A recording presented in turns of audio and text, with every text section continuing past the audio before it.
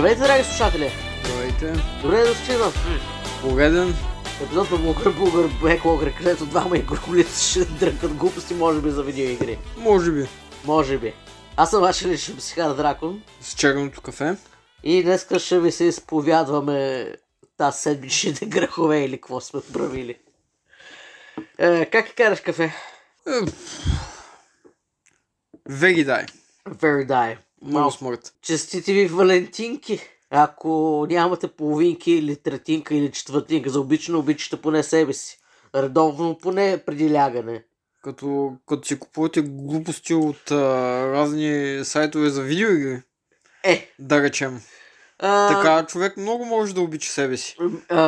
Визирах друг вид самозадоволяване, но и това също така на танковани. Така че нямам търпение за Stellar Blade. Ако не затворят куриерските услуги, мога да мина да си взема 2 игрички, които съм си поръчал. Ако не и утре да. Май я да ги фанеш. Те са до 7, така че може би утре. Да, вече. Както да е. Поръчал съм си Disgaea 7 и Star Ocean 2 ремейка. The Second Story R. За коя конзолка? За PS5-цата, там ги искам.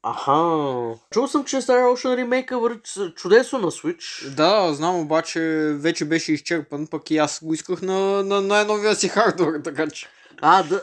Да имаш оправдание да се го използваш. Както се изказахме за другите ремейк. Много ремейкове го даваме. Добре, че Disgaea 7 не е ремейк. Ние трябва да направим специално за нея. За тази поредица епизод, ама по-нататък. Може би като такова, като минеш първата, която си почвал. Аз съм се набелязал една стратегия към вместо и беклога, просто сега съм някакви други игри ми се набутват в съзнанието и сега се опита да вземе надмощие над ежедневието ми и над малкото оставащи секундици на животът на тази жалка планетца, наричана от повечето човеци Земя.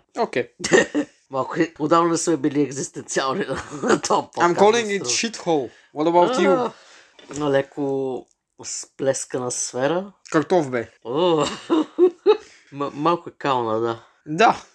Какви сме ги разцъквали тази седмичка? 2 даже. Ти ли ще почваш или аз? Ти хваща юздите. Разбира се.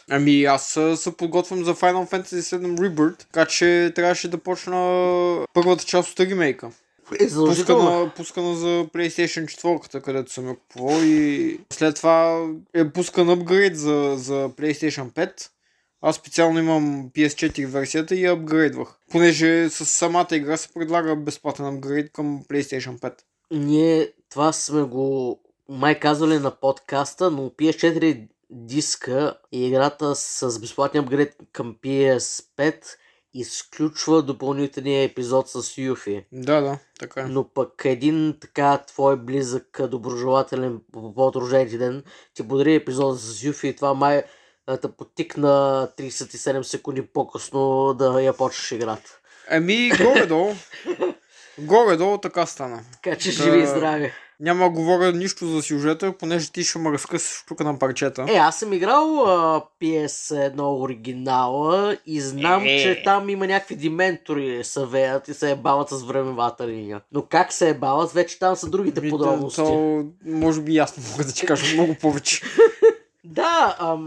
И знам, че фенове без име в интернет са гневани по това. Мен пълно кеф.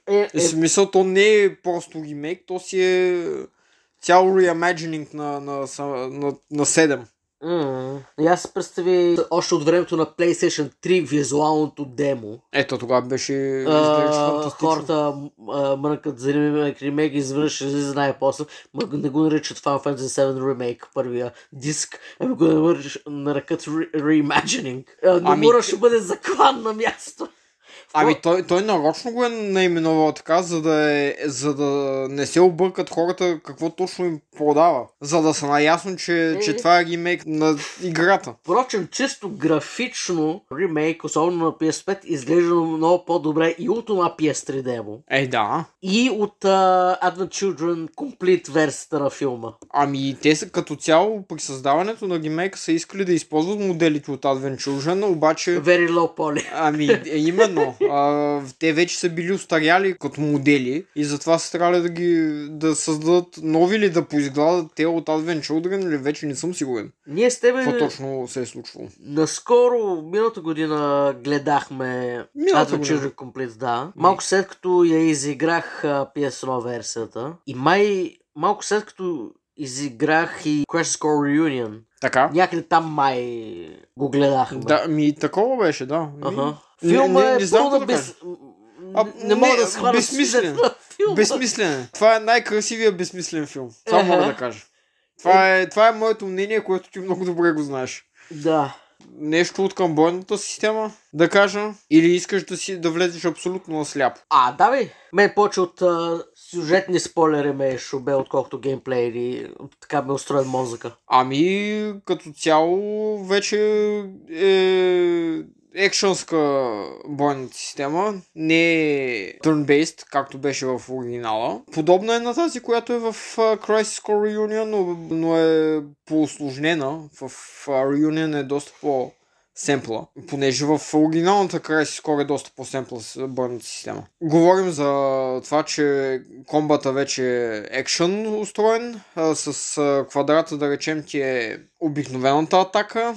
ATB системата обаче не е премахната, докато събиеш са пълни едно барче, когато се напълни, а когато задържиш хикс бутона, всичко се паузира, битката се паузира и влизаш в едно меню. В менюто имаш способности, може да използваш определен предмет и може да използваш някой от материите си. Исках да те питам за незапознатите с франчайза изобщо. Да. Що е то материя? Материята според... аз понеже последния път, като говорих за тази игра, се развълнувах доста и пропуснах много от нещата, които можех да кажа. Може би се вижда, че в момента го правя. Ти си голям фанатик на седмичката му. Тя е страхотна. Какво има да ни харесвам? Материята е... Според в митоса на играта, това е знанието на Земята. Тя се добива от мако, което реално е жизнената сила на планетата. И в големи количества тя кристализира, макото кристализира. И благодарение на големия злодей в франчайза, който е по-скоро един от големите злодеи, която е корпорацията Шинра. Те могат да ползват кристалите мако и да ги превърнат в материя. Като материята бива различни видове, да речем, които съответно се различават по своите цветове. Зелената материя ти е магическата материя, с нея можеш да правиш различни магии, примерно да призваваш огън, грамотевици, лед, така нататък, да се лекуваш. В оригиналната PS1 игра, като екипираш дадени материи, освен че добиваш нови способности, ти си подобрява и статуса. Подобрява. Самите материи също така и можеш да им повишаваш нивото. Да, това също е запазено. Характеристиките, нали. Помня, че имах една материя, която беше много ефтина за добиване. Апгрейдвам я до край. И я продаваш. И сега да продавам. И това беше един от по-лесните начин на добиване на парички в играта. Така най-лесно се фармат мъди в оригинала. По същия начин ли се остава системата или е това и още нещо отгоре? За материята ли? Да. По същия начин си левелъпват, като да речем, когато... Същото е общо. Когато си се дигне нивото на материята, да речем на първо ниво използваш Fire, на второ е Фира, на третото е Ферара и така нататък. Нямаше ли отделна материя в Ферара, която и качваше нивото? Не, така е в случая. Така ли беше? Позабравил съм вече в оригинала как е. Но в случая е така. Обяснихме вече какво е материята. Преди това говорих за бойната система, че когато ти се запълни ATB барчето, може да натиснеш хикса и да използваш някои от тия способности на материята. ATB е съкратено от Active Time Battle. Active Time Battle, така го нарекоха и в PS1 версията, доколкото помня. В този случай може да паузираш, натискаш хикса, паузира ти се цялото действие и може да избираш някой от съответните минута, дали да използваш предмет, дали да се излекуваш, да речем, с някоя чистълска материя или да я призовеш огън или каквото и друго имаш екипирано. Абилититата В случая с специални способности, които идват с оръжието, което е екипирано. Тоест вече е Кина Хардско. Все пак Тецуя Нормура го е правил, така че... Той Тецуя Нормура беше и от главните мошеници зад оригиналната версия, нали? Тогава мисля, че е бил дизайнер по-скоро. Не е бил директор. Още не му се отпищила фетишизма към циповете, да. Все още го е нямало. Но е почнало. Да. Всяко едно от оръжията ти дава определена способност, да речем Buster Sword, началното оръжие. Иконичното оръжие. Да. Това голямо нещо, де този ден попаднах на едно кратко видео, някакъв човек си го направил от парче метал съвсем наживо и си го размята там на плажа. Това ли? Впрочем, няма го това завъртане. Успява да го върти. Нямам никаква идея, но това е видеоигра. Както и да е. Buster Sword, иконичното оръжие в играта, идва с способността Braver. Това беше първия Limit Break, сещаш в оригиналната игра. И колкото повече го използваш съответното оръжие, правка, съответната способност, толкова повече се качва профишенсито с даденото оръжие. И като стигнеш до 100% профишенси, може да задържиш способността, без да ти се налага да си екипирал оръжието. Горе-долу, както беше направено в И7, ако се сещаш. Да. Отделно, по време на битка виждаш, че се запълва и съответния Limit Break, който, когато се запълни, правиш нещо много яко и мачкаш всичко около себе си. Аз имам един такъв въпрос, нали, чисто моески. Слушам те. Сексапилна ли е или много тифа? Аз не гледам на нея по този начин, но... Защо не гледаш на нея по този начин? Понеже не съм толкова странен, колкото си. Ти ако и кажеш, че не е секс, тя ще срита задник. Как казвам на Дон Корниол или как се казва? Не съм стигнал до там. Стигнал си го в пиеса до дъните. Така, не уточних колко видове материи има обаче. Говорихме за магическата, която е зелена. Жълтата материя ти дава определена способност, която до момента не си имал. Да речем, може да откраднеш нещо, което е първото по време на битка. Когато мога, винаги действам с краденето, преди да довърша обрените си, когато мога. Да. Даже си спомням, че в Final Fantasy 3 много се старах и сейвах преди босовете и се престаравах да ги хем да не открадна предмета, хем след като ги победа да падна от тях друг предмет рядък. И в И7. Всичко да самичка го даваме. Май, това е най-доброто число за игра. Виж сега, до сега са се опитвали 6 основни пъти да направят нещо хубаво, нали? Постоянно надграждат на това. Какво ще да питаш? Какво говориш преди това? Забравих си мисълта. Аз какво говорих преди това? Че не си вулгарен колкото мене и не гледаш на тифа като на секс обект. Не те е срам. Синята материя беше support материали беше. Сигурно. Лилавата ти покачва някои от статистиките, да речем. Тя с нея може да си повишиш допълнително здравето, допълнително магията. Червената материя в играта е summoning материя. И в случая те ограничават и може да екипираш на герой само една. Понеже създанията, които спят в тези червени материи, които можеш да призовеш, са изключително OP, така че трябва да има трябва да лимитират по някакъв начин. Под имената на враговете, както или по-скоро под барчето с равито им, има едно допълнително барче, което се пълни, когато ги нападаш с някаква тяхна слабост. Да речем, машините, ако имат слабост към електричество, се запълва това барче и когато се запълни до край, ги стагърваш, те падат и може да им деме беше майката. The good old piercing days. Да. Ти пропусна да споменеш, че този път, за да се здобиш със съмъници, трябва да ги трепиш като бос файт. Точно така, да. Виж, това го пропуснах. Аз до момента съм бил само Шива. Като тези мисии ти са дават... Поне не гледаш ли като на секс обект? Тя не е човек. Тя е... Тя е богиня. Именно. Наистина нямам търпение за Stellar Blade. Тези мисии за да получиш summoning материите ти се дават от едно хлапе на име Чадли. То ти дава една VR маска, PlayStation VR ти дава. VR 2 ли? Не, едно. О! Да, и влизаш в съответния дигитален свят и трепеш боса, който ти е съмана. И в края на битката получаваш това. Получаваш материята.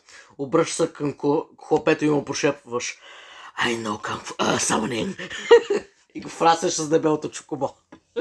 Аз, да, дебело чокобо не съм отключил все още. Обаче намерих чокобо е на мугъл материя. А така. Което мисля, че в оригинала са различни варианти на призоваването на чокобото. В един момент идваше чокобо и мугъл, в друг момент идваше дебелото чокобо, не съм сигурен какво беше точно. Не знам, биш, аз след като там направих трика с селективното отглеждане на ГМО златно чокобо и отидох в далечния остров да се здобия с материята за призоваването на рицарите на кръглата. До там ми бяха другите призовавания. Само това го спамвах. Да, сещаш, след като бих играта преди около 2 години оригиналната, когато доста урязах оригиналната игра на... Като си приказвахме така, то всъщност преди колко време беше? О, не знам. Няма 2 години, защото ние не правим подкаста от 2 години. Почти 2 стараха. Както и да е. Забравих какво ще я да казвам. Говорихме за дебелото чокобо. Да, знам за какво говорих, обаче си забравих мисълта. Да, драги слушатели, след работа сме записваме подкаста, спили са... Какво да ви кажем? Както и да е, ако съсета ще го кажа. Давай ти почвай да говориш, защото аз ще почна да... Ти викаш чисто субективно разликите, нали, графично няма какво да го спориме. Определено. Няма място за сравнение.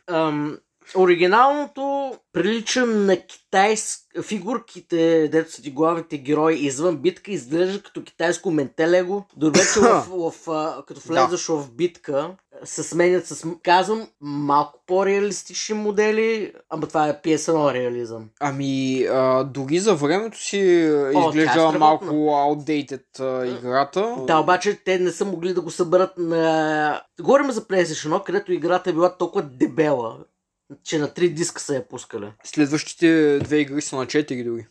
Мисля, че Final Fantasy 8 беше на 4 диска, а пък 9 пак си беше на 3. Аз мисля, че и 8 и 9 са на 4. Би трябвало да са... да, 4 диска. Добре. Впрочем, за Final Fantasy 9 язък, че няма такова... Пускано ли е физически? След PlayStation. Аз имам физическа на Switch на касетка. На касетка ли е там? Да.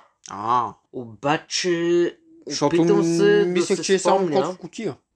Значи има някаква шибана тенденция с Switch игрите първоначално, но то от самото начало на това първо, че е по-скъпо производството им, на което ако ще правиш колекция от игри или даже една самостоятелна игра, примерно ако играта ти е 15 гигабайта, а пък касетките се пускат на 2, 4, 8, 16, 32, така, два пъти нагоре. Това им е 64 гигабайта, мисля, че е най-голямата касетка за Switch. Много е скъпо производството, защото е някаква баба измислена си технология. Примерно, ако играта ти е 15 гигабайта, производителя, за да не плаща за по-скъпата касетка, ще вземе по-малка, примерно 8 гигабайтова Switch касетка. Така. И Switch касетката ти е само...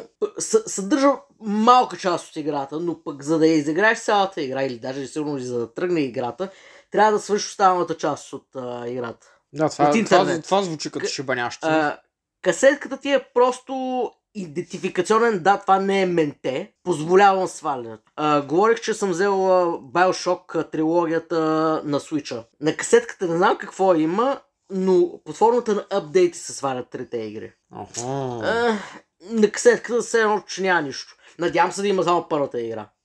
Като пуснаха Resident Evil трилогия в кавички, така. 4 беше на касетка и 5 и 6 се сваляха с download код. Тоест даже и не можеш да си го свалиш от касетката, още по-зле. Да, шибанящина е това. Същия номер направиха, обаче още по-гадно, с Resident Evil Origins колекцията на Switch-а. Resident Evil 0 ти е на касетката, а едно ти е с download код. Крапкомски ходове, както обичам да казвам на този подкаст. Впрочем, наскоро Capcom пак правиш някакви крапкомски ходове, но пък съм забрал какви са. Ще се сече за следващия подкаст. Не искам. Просто Capcom една стъпка напред да направят и 17 назад го дават. И Ubisoft нещо тия пак някакви штурти. За Ubisoft се сетих. Skull and Bones, новата им шибанящина. Викат, ние сме... И за последно да се надяваме. Новото им щуротия това е 4А игра. Даже не е 3А. Някакъв лайв сервис щуротия с гейм механики по-зле от Assassin's Creed Black Flag. Нищо не знам за Black Flag. Уникална е една от Assassin's Creed игри, които бих препоръчал да се играе. Да нещо в бойната им система не е окей или какво? Опростена е, няма ги същите механики, абордажа е опростен, някакви тъпоти. Ясно, разбирам. Дай да успокоим малко топката и да кажеш какво си играл ти тази седмица. Понеже аз надух на хората главите тук с това Final Fantasy. Нека да продължим на темата с ремейковете. Много кратко и начално впечатление на Persona 3 Reload. Да. Да изкажем. Защото аз съм точно в началото на играта и още съм я почнал де-факто. Ти си я почнал повече, отколкото аз съм я почнал. За втори път или трети път се случва тъмния час. Мога да кажа само, че в FES кът-сцената с пробуждането на персоната ми хареса повече. Но играта си окей. Предполагам, малко са ми странни гласовете, които излизат от героите, но може би ще свикна с времето, не знам. Аз тук ще звуча като най-претенциозния, най-снобарския, най-префърцунения, най-нафукания, най-арогантния, най-надутия, бла-бла-бла, критик ever. Така. Имаше значително по-голяма емоционална тежест в аниме късените, в PS2 версиите на Persona 3, отколкото как са създадени тези сцени в Reload. В PS2 версиите са японски аниме късцени. Говорим за FES, в оригинала не знам има ли. И в оригинала, и в FES, затова казвам PS2 версията. Но FES и без това е ултимативната версия, така че нека да се говорим за FES. Докато в Reload тези късцени са изтрити и са заменени с реален геймплей. Да. In-game graphics. С in-game графика, които са красиви. Но тук се личи, че това е ход да се спестят финансови средства. Специално за тази сцена може би не е трябвало. Тези помещения в играта, нали говорим, и този модел на героите в играта вече са създадени. Просто трябва да ги моделираш от тук хода и тук малко... Да. Цялата емоционална тежест, както са режисирани късцените в FES за PS2, просто липсва. Това кървенето по часовниците, когато настъпи тъмния час. Начинът, по който главният герой се споглежда, нали, обаче има това липсата на изненада, че се случва този тъмен час. Когато стигнеш до общежитията, появането на Фарус, просто всяко и още в самото начало, преди да в анимираната начална късцена да почне тъмния час. Сцената, в която Юкари се опитва да призове своята персона. Без думи е там. Нали, тя се стоила в главата си и се опитва, нали, да го направи това, още не знае какво се случва. Говорим да се застреля, за да си призове персоната с обаче ти и аз, представи си, че за първи път играе тази игра и не знаем, че това е гейм механика. Се чудиме какво се случва тук. Докато в Reload ремейкът, тя говори на себе си и то на глас, защото и се движат устите в късцената. Елиминира тежестта в сцената. И най-болното ми, което най-много ме заболяло в началото на Reload. Аз затова изиграх точно там. Пробуждането на персоната на главния герой. Начинът, по който е режисирана тази сцена в FES версията за PS2 е направо шедьовър. Играта с музиката, играта с цветовете, с смяната на сцена, нали, агли, това гама изобщо. И отново в Reload е сцена в реално време с моделите, Все едно, че са направили HD версия на PSP играта. Където UMD дискчета просто няма достатъчно пространство да поберат тия аниме късцени. Да. Сега... Целият този емоционален хъс липсва. И това е направено само за да се спасат финансово, защото да се анимира аниме е много скъпо. Докато вече си направил триизмерните помещения в играта, моделите са там, просто трябва да ги ригнеш. Пак е сложно, не казвам, че е лесно да ригваш 3D анимация, нали?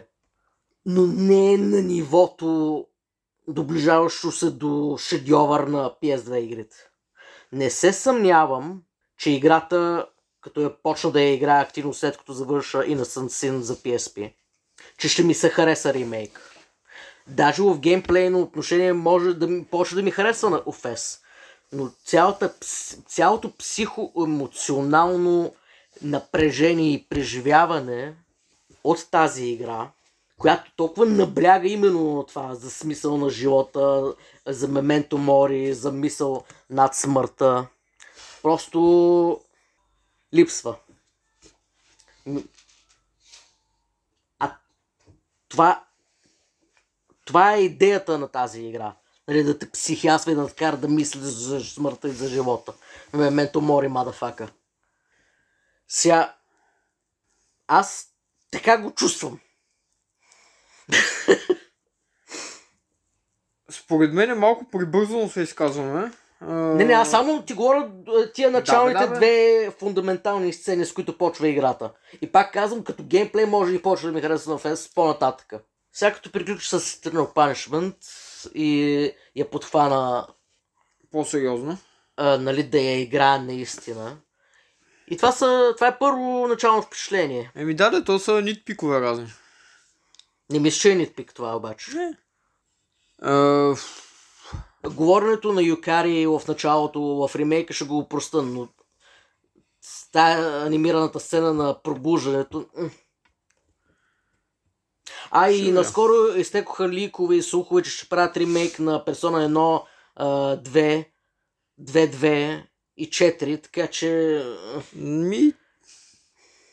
Същия човек, който пусна ликовете за ремейка на 3 ли го е пуснал това? Сигурно, не съм се дълбавал в тези слухове. Но иначе играта е много красива по време на игра. В това не се съмнявам. Изглежда, първоначалното ми впечатление, че са взели и са подобрили моделите от Dancing игрите, ми се струва погрешно, защото има твърде много разлики между Dancing игрите и Reload играта в моделите. От това, което съм виждал от Persona 5, много ми прилича на като как да го кажа? Много ми прилича на Persona 5 герой. То не, че нещо лошо. Просто така моделира героите енджина, с който сега работят. Така. Ще приказваш ли за нещо друго или поприключваме? Айде следващия път. Че малко се уморих, аз тук си излях душата пред слушателите. Те сега ще ми изгорят филийките. Айде. Така, драги слушатели, психар-емоционалщини, говорихме за ремейкове днеска в общи линии. Това може да е името на епизода. Ремейковете. Така. Нещо такова ще го именуваме сигурно. Добре. Айде да ходя да си прибирам игрите. До нови срещи. Там абонаментчета чукайте, че съм обещал японски дуч, защото 1-2 игри съм да се набелязал, дето няма английски превод и до нови срещи. Айде, чао. Чао. Че докато го научиш този японски, те ще се появят